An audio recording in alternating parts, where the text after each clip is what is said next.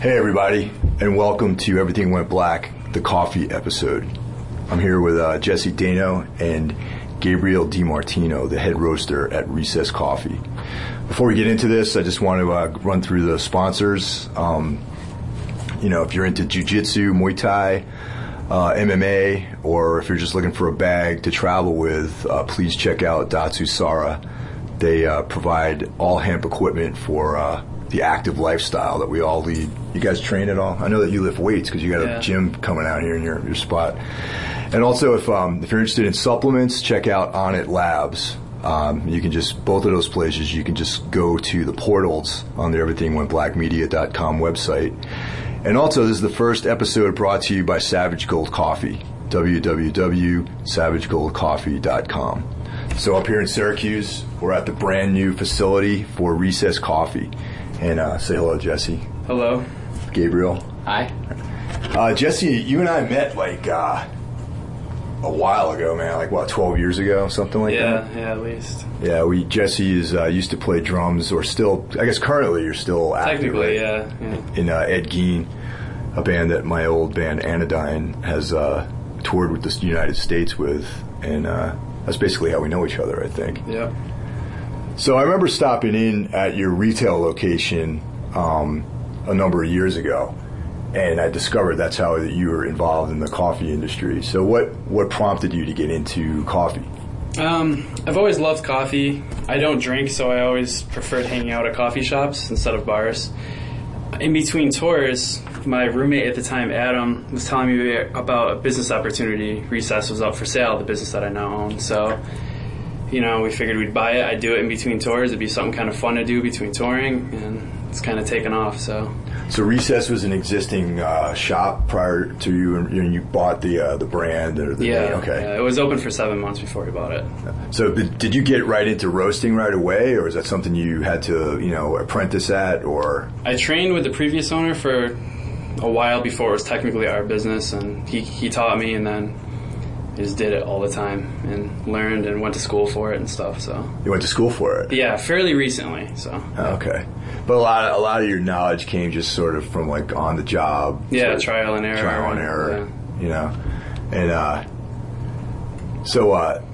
and Gabe, when did you get involved in this whole thing? Oh, I used to live on Westcott Street, which is like the main drag over by the shop. Yeah. And I guess it was like three years ago at least. And this was my local coffee shop. I went in every day. I ordered a red eye, and the two owners, Jesse and Adam, were the only two employees. So I talked to them like every day, and I was sort of interested in coffee. So we just talked every once in a while, and I'd come in with some new thing that I learned and ask them about it, because you imagine that the guys behind the counter are like gurus at whatever their craft is, and then they'd be like, oh yeah, that's cool, this is what I know about that, and so we'd always have these little chats. And I don't know, one day we joked about like I really want to use the espresso machine, and so he was like, oh well, we'll give you a job here, but he wasn't joking, so. Like you guys actually needed help, and he was like, hey. Yeah, and so then I was like, oh well, that's cool. And I'd been the trumpet teacher up at SU, that's what I was doing every day. And so I said, well, sure, it actually sounds really cool. And after about a year and a half at the shop, just doing various different jobs, actually in between touring also, but not with the same kind of group.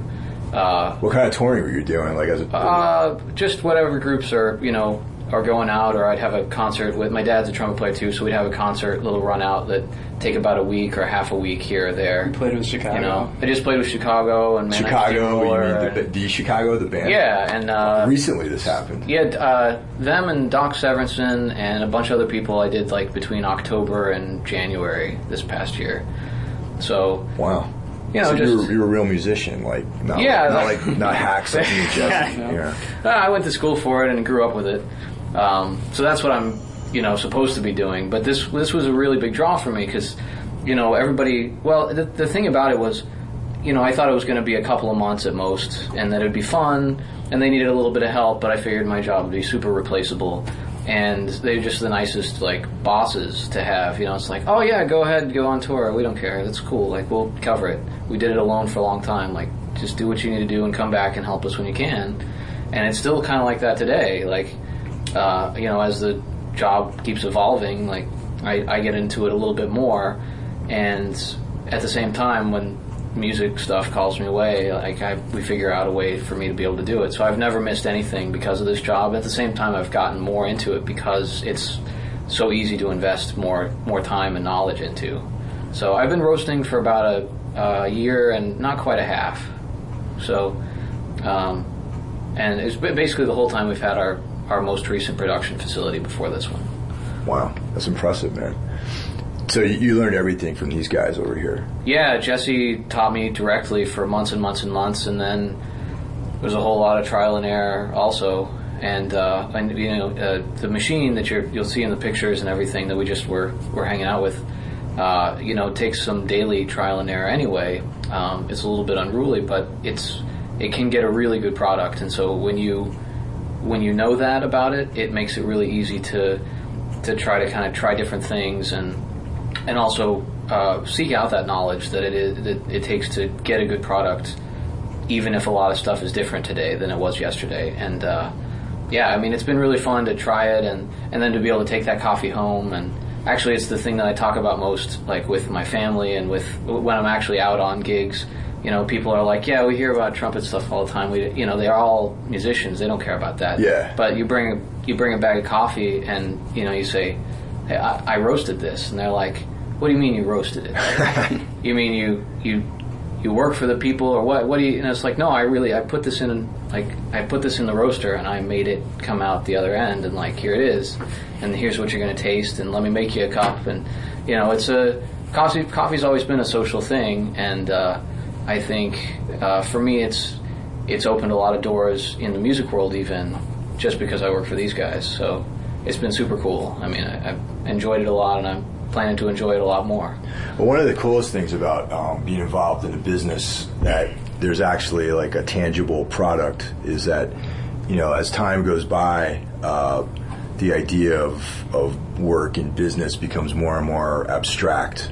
The people are doing work where they're building the internet, basically, and there's this sort of intangible, cyberspace that is generating careers for people. And one of the things that's really cool about having, involvement in, the coffee world is that you actually do have something you can hold in your hands and take into your body and get your nourishment out of.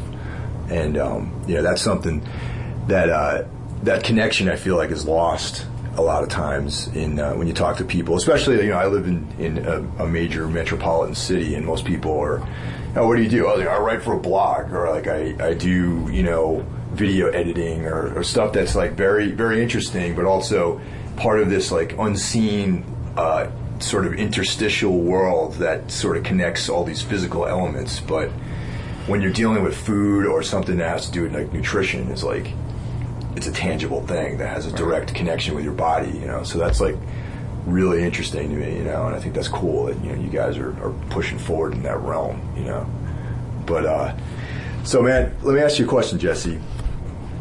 Your years spent in the DIY hardcore scene, has that sort of cultivated this startup entrepreneurial spirit that you have? I think so. For the first 4 or 5 years of owning the business, it was just my business partner and I. Yeah. We worked 6-7 days a week. We worked all the time, but we were used to doing that because we would always be on tour with the band, always be working, not making much money. So I think that definitely helped out.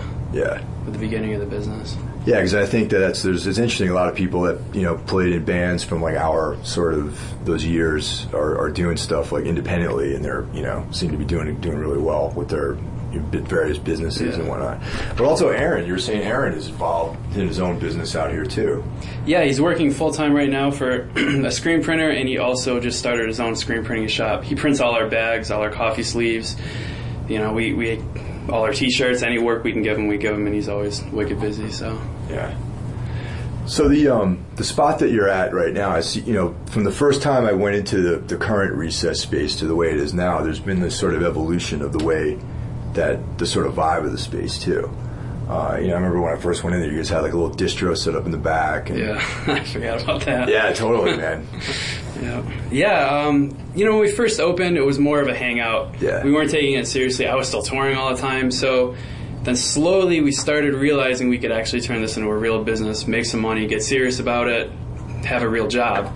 And that's what we did. And eventually it got busier and busier. We had to take on more staff, rearrange the way the shop looks, invest all the money back into the shop. So even that corner on Westcott seems to have changed a lot over the years, too. yeah, there's a lot of new businesses right now, and Syracuse is doing well right now. There's a lot of local businesses popping up and a huge drive for local right now. So Yeah. So what was the prompt that, what prompted you to move into the larger space?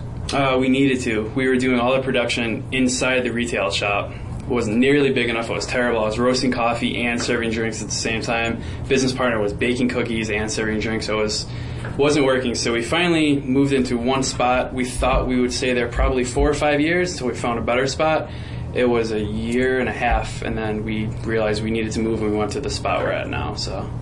And the new location that we're actually sitting in the new office right now, and it's like, how many times bigger than what you used to work at? I mean, at least 3 times bigger than where we're producing right now. Yeah, and it looks like a legit, it's a real space. Like you can invite your parents over here and be like, "Hey, mom and dad, this is where I work," and they'd be like, "Oh, my son's like, he's doing well." Yeah, it's definitely much nicer and much nicer to come to work and be somewhere you want to be and feel comfortable in and stuff. So. And it's out here, sort of off the beaten path. So it's. We have a ton of space for our vehicles. We have a mobile unit that we need to store. We have a giant truck too that we store. And so what's the mobile unit all about? Like, what's the particulars of this mobile unit that you have? It's a little tow-behind trailer. It has an espresso machine, coffee maker in it, little refrigerators, pretty much everything a coffee shop needs, just in a really small space. And we do private events right now. Today we're at a wedding with it. We do big events all around the city. We do an event in Ithaca every month with it, so it's kind of like having a second location that we can put anywhere we want.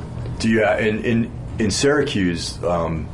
Is there like a big scene for coffee trucks and whatnot? Like, 'cause I know in New York there's a lot of coffee trucks. There's only 2 coffee trucks right now, but for food trucks there's a ton of food trucks. So yeah. Are you guys part of that sort of like? Kind of, yeah. There's like a food truck rodeo that happens every couple months, and we usually do that.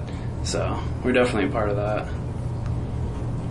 So the baking part of this thing with your former roommate, right? You guys work together anymore? Not anymore. Yeah, see, I didn't realize that you guys provided all that stuff in-house. I thought you had like different bakeries that you bought stuff from, and so it's when you go to Recess, it's kind of like a one-stop sort of scenario where you can get coffee and stuff baked there. Yep, yeah. And then you also have other partnerships with local businesses too, right? Yeah, we do a ton of wholesale. We supply a lot of businesses with our coffee. We also bring in some baked goods, like we bring in French macarons, stuff that we don't even try to make, but we make hundreds of cookies a day, cakes, everything like that, biscottis.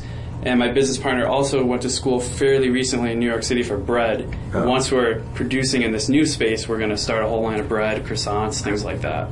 Oh, interesting. Yeah.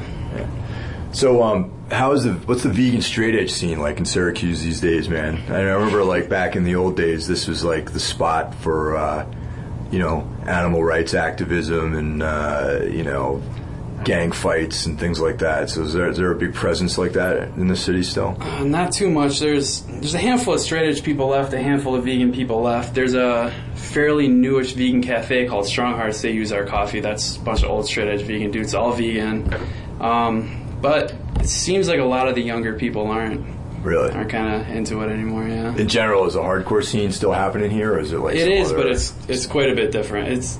Last few shows I've been to seemed kind of more of that tough guy thing that it used to be forever ago. And yeah. Because I do remember Syracuse being kind of a tough town on that level. Yeah. As far as like, sort of thuggery and the scene that you were more part of was almost a reaction to that. Like the Westcott sort of trip was a little bit different than that. The thuggery went away for a long time, but I think it might be. Yeah, the last few shows I've been to, at least, it seemed to be back. Speaking of thuggery, you reminded me on the way over here that you were one of the witnesses to the infamous Anodyne FSU threat tour. Yeah, we had no idea how big of a deal that was when that was happening, but yeah. Well, how did you find out that? What do you mean? Like, as big of a deal as it was? Well, we never heard of FSU before. We only heard of a few crews from Syracuse, and we thought those kind of things were long gone. We had no idea the crews are still even around, and then, like, a few months later, someone was telling us, wow, dude, FSU was, like, threatening a show you guys are playing. You guys are crazy. We're like, what are you talking about? But then when we found out everything about it, we realized we were in a little bit of danger, I guess, at the moment. But that whole thing was, like, that whole weekend, I remember, was kind of stressful because we had to break in. Yeah, it was like, I forgot where we played beforehand, but it was, we'd stayed at my place out in, you know, kind of like this ghetto-y area of Brooklyn, and it was our van and your van, and I think I assured you guys that everything would be okay out there. And Graham slept in your van, and the next morning we found someone had broken into the van and smashed the windows, and stolen Josh's bass, his camera, his video camera. So we ended up driving. That was after the next day was the infamous show where everyone was going to come and beat us up. So driving the 3.5 hours with a broken window, like up 84, was kind of like, you know, a nice setup for another stressful day of, like, waiting around to see if people are going to come and, you know, do violence to us and stuff, you know. Mm-hmm. I don't think you guys even knew that, though. I don't think you were even aware of what was going on. We knew, but we didn't know that. We didn't know it might actually happen. We were like, oh, this is not going to happen. What, you know, who's going to beat up people at a show? That's stupid. But it didn't happen, though. No, it was, you know. I think I might have sat you guys down and just explained the scenario, I think, to you, too. Yeah, you took care of it. But yeah, you guys have a gym here, too, right? Well, yeah, we will be, yeah. That's part of it. It came with 4 offices. We don't need all the offices, so we're going to turn one of them into a little weight room. Adam, my business partner, is super, super into powerlifting. So, oh, cool. Yeah, he's really into it. Do you guys mess around with kettlebells at all? Yeah. Yeah, so that's mainly what the kind of stuff I'm into. Nice. If you're ever in, you know, I'm going to drop a little product placement here. If you're ever in the market for buying kettlebells, man, Onnit.com. They sell killer kettlebells there. You know, as far as, I don't know if you ever checked out that butter, oil, coffee concoction that I sort of promote on my thing too, but that's like one of the ways I start my day off is, you know, you mix in grass-fed. Well, you don't eat butter, so no, so forget about it. So, oh no, I do. Oh, you do? Oh yeah, I'm not. Oh, I thought you were no. vegan still, man. No, straight edge, but not vegan. No. Wow. Yeah. So what prompted you to start eating animal products? Oh God. Because this was a long time ago. This is an interesting thing. Yeah. Like, first of all, what I want to know is, like, why vegan, right? Like, just from back in the day, why vegan? Being in Syracuse, okay, exposed to all the vegan information and stuff, really seemed like the right thing for me at the time. Honestly, the thing I remember when I stopped being vegan, really wanted one of my grandmother's meatballs. It's because you're Italian. And I had one, yeah. So that was that, yeah. Yeah. Oh, so you went full on meat. Yeah, I didn't mess around. Yeah. Animal fat, milk, dairy, the whole cheese, all that, right? Yeah. Oh. Yeah. So the thing I always wondered about, like, vegan straight edge was, like, was it more of an animal rights kind of trip that those guys, you know, that scene was about, or at least when I was in it, that's how I felt. I love dogs. Dogs are huge to me, you know, and like I like animals, you know, and it just seemed, at least at the time, you know, especially with factory farming, everything like that. Yeah, totally. Yeah. So it was more like animal rights, sort of, you know, compassion sort of thing. And, much more of that than any kind of health thing for me. Yeah. What changed all that? Like, why did you decide that you wanted to start eating animals again?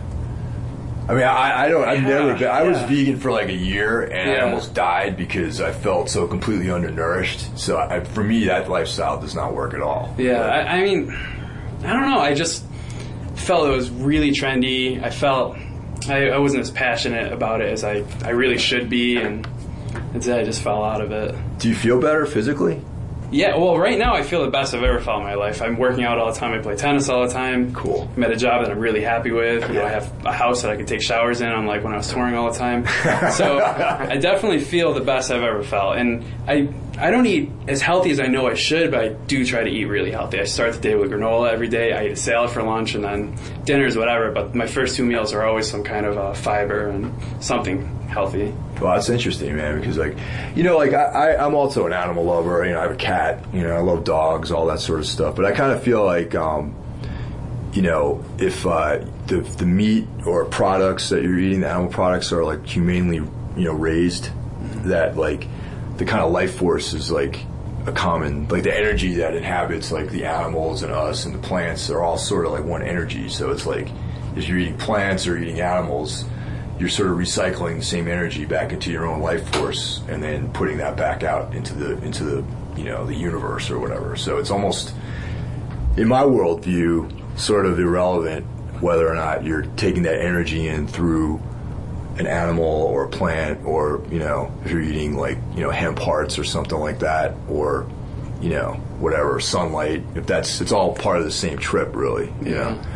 But I find that, like, you know, eating like a fair amount of you know, animal protein and taking in those essential fats, like, really has a huge impact on the way I feel, you know, because I was telling you, like, a long time ago, I tried being vegan. I was, you know, vegetarian, just checking all that stuff out, like in the late 90s or whatever. And one of the major downfalls of that whole lifestyle was the, you know, taking in all of that sort of processed food, because, you know, everything was like, you know, soy burgers. Yeah, it was all fake food. Fake food, totally. And that, I think, was like the biggest impact. Because I remember when we were on tour together, we always ate at Denny's. Boca Burgers. Boca Burger. Yeah, Boca Burgers. That was like the jam. Yeah. Like, we would eat Boca Burgers and French fries. And that was like the tour diet. Yeah. You know? Yeah. Not the healthiest thing. No, it's totally not the healthiest thing, man. And it's just like that, all that soy. And soy also is like, has such a huge environmental impact. Like, if you're, you know, the production of soy is like... Yeah, you drive through Iowa, it's soy. The whole state is soy and corn, You know, but one of the funny things I remember from the Denny's meals that we all had was how you guys always parked the van, like you always had like an eye on the van, and you brought all your stuff into Denny's with you. Yeah, I don't remember if we got robbed before our tour with you or after. It had to have been before. I think it was before. Yeah, we got robbed really bad. We got our whole van stolen with our trailer. We had merch money still. We had $2,000 or $3,000 in the van. Yeah, we were idiots. We were really young. They stole all our merch, all our money, all our equipment. We got about 80% of our equipment back, I think. None of the money, none of the merch. Well, yeah. The van was broken when we got it back. I mean... How'd you get your gear back? They found the guy that stole it because he stole like hundreds of thousands of dollars worth of construction equipment, and he stole the Jaws of Life from a fire department and was selling it on the internet. So the cops found him. That probably and he had all this stuff. That was probably how they found it. And that was in the Midwest somewhere, right? Columbus, Ohio. Yeah, Columbus. That's what it was. Yeah, we went to a Walmart to use the bathroom and buy some bottled water, and it was gone the second we came out. Wow. Yeah, that was bad. Weren't there a bunch of other bands who got like robbed right around that same period too? Oh, probably, yeah. There's a story I heard a few times before. Yeah, I know we got robbed a few times. We got robbed at our practice spaces 2 or 3 times here in Syracuse. A million other bands in Syracuse got robbed kind of around the same time, and it was rough because we had no money. We weren't making hardly any money on tour, and I mean it was rough those days. You ever get robbed on tour, Gabriel? I have never been robbed of my musical instruments, at least. So. Parts of your soul got ripped, winded from your consciousness on tour? No, I've been super lucky that nothing real bad has happened to me on tour. I've had to wait for my instruments and thought they were like missing in action. But if you got robbed, it'd be a lot worse than us. So you have actual instruments that are worth my money. Instruments are expensive, but yeah, no, I've been really lucky. I haven't had any trouble on the road or on planes or really anything. The hardest part's getting your stuff on an airplane. Actually, that's for us. Yeah, I mean that's like stressful. Yeah, you know? I actually had some stuff damaged on overseas flights once before, like years ago. Somehow I feel like probably you guys are traveling like on a little different level than I think probably you and I travel. Yeah, I would imagine. I don't know. I bet it's softly close to the same thing. I don't know what you're imagining, but it's not too glorious. I mean, I think I've one time ever had like a private tour bus, and the rest has just been like figure it out, for the least amount of money because it's coming out of your check. So not really too dissimilar, I think. I mean, classical musician, jazz musician, but they're not really any different anymore, I think, than any tour musician of any kind. That's a bummer, man. Yeah, it's tough to make a living, Yes. but nobody. I mean, like you were just saying, like you weren't making any money. You weren't doing it for the money. You know, it's not. It's never about. We that. also didn't go to school, and Yeah, you didn't. Well, but didn't go to school for the money. Have you ever heard for sure. Have you ever heard him play drums? No, I've never heard him actually. How is it that you and Gabriel are co-workers and he's never heard your drumming? We talk about it all the time. Yeah. He was going to get me to come over and like play some. We were going to record something just for fun. And I used to be a drummer in high school, so we talk drums every once in a while. But we just, you know, we work. Maybe we work too much together. I just don't want to see him ever. You got to at least hear. So this guy's a insane drummer. You know? That's what I've been told. And anyone out there who hasn't heard Ed Gein should definitely check it out if you're into extreme drumming. You guys are pretty extreme, man. If I remember, it was like very. I would never say that you guys are a grindcore band, but there's like elements of that, like a lot of double kick, blast beats, but then like crazy rhythm stuff over the top of that. And then like dual vocals and like noisy guitar and bass and all this other craziness in there. Yeah, we put everything into it. I mean, we would practice every day for hours and hours, and I don't know. We tried too hard back then, but we just wanted to be intense, fast. Any drum parts I wrote, I wanted to be able to not physically play yet when I wrote them, so then someday I would be able to play them and become a better drummer, and we did a lot of that kind of stuff. And you guys are technically still like. Not officially. You haven't officially broken up. Yeah, we've right? never broken up, and we decided not to. So if we ever do feel like playing a show again, it's not a reunion show or anything like that. Yeah. We just us playing a show. That's good. Yeah, that's almost like Fugazi, like in some ways, like how Fugazi. I still feel like someday, like they're going to put out another record and play some shows. Yeah. It's like they never officially called it quits because they leave it open ended, And yeah, I mean, I remember like a few years ago. You guys were planning a show up here in Syracuse, and you'd asked Toombs if we could come up and play. Yes, yeah. But we weren't available for that, I remember, at that time. But yeah, that would have been something. If you ever do that again, feel free, man. I'd love to come up here and do a show with you guys. That'd be awesome. But, so yeah, that going back to the theft, man, that was like probably the reason for that paranoia, I think. Right? Yeah, it was. And, Graham was sleeping in the van that time we got robbed in New York at your house. He caught the guy, yelled at the guy. He stuck his arm out the window at the guy, and the guy fell off his bike, and Graham thought he was going to come back after him. Oh, no. So Graham, hid back in the van and got all nervous, but... Yeah. He got a power inverter from us, too, and I think that was it, though. Yeah. If he would have got a lot more if Graham wasn't in there, obviously. Yeah, that was... I feel bad still. I assured you guys everything would be okay, and it's not the worst that happened to us. So. Yeah, we'd always park at Denny's so we could see the van. Anywhere we went, we had to see the van from the window. The thing that always got me is you always came into Denny's with your bags too. Yeah. And it's like we would come into Denny's and these guys would bring their bags and we'd sit at the table and there'd be all their the bags of their clothes and their stuff in it, and it was pretty funny. Denny's has always become a tour icon for me, at least. I don't know if you guys have the same love in your heart for that place. Oh yeah, it was our place. We never go to Denny's now that we're home. We never go to Denny's. Obviously, we go to local places. Yeah. But on tour though, Denny's was we had to go to Denny's every night. It's a tour standard because years and years and years ago, I had a really bad experience with food poisoning while I was on tour, and back then I was I just want to eat at some mom and pop places or whatever.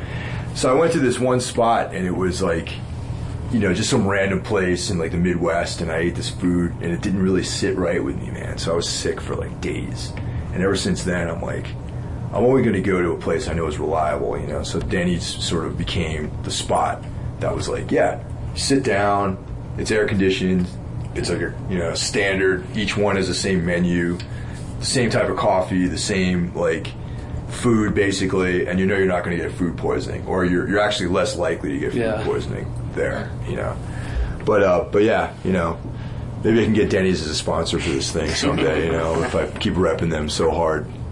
On this last tour, we went to one Denny's and the guy who was driving us hated it, and I was just dude, you go to a diner and it's you expect a certain thing. So you have to kind of adjust your standards, I guess. Yeah. You're not going to get some balsamic vinaigrette, chicken dish or whatever. You're going to get a burger or omelets or, stuff like that. Or the moon's over my hammy or whatever the hell it's called, But so yeah, man. Jesse is also Recess is also the roaster for the solid Savage Gold coffee that's coming out, and by the time this podcast surfaces, there'll be a link that's available for you guys to go to the site and check it out. And so if you support me, you're also supporting Recess Coffee. So keep that in the back of your mind. So thanks for you guys taking the time out to talk with us. And once again, if you're in the market for all hemp antimicrobial bags for your shin guards, headgear, jiu-jitsu gis, all that sort of stuff, definitely check out Datsusara. Chris was a guest on this podcast a number of months ago, and he's like a really cool guy. We want to look out for him. And also, if you're in the supplement trip, you can check out onnit.com, and be sure to go to both of those places at the portals on Everything Went Black Media. So take care.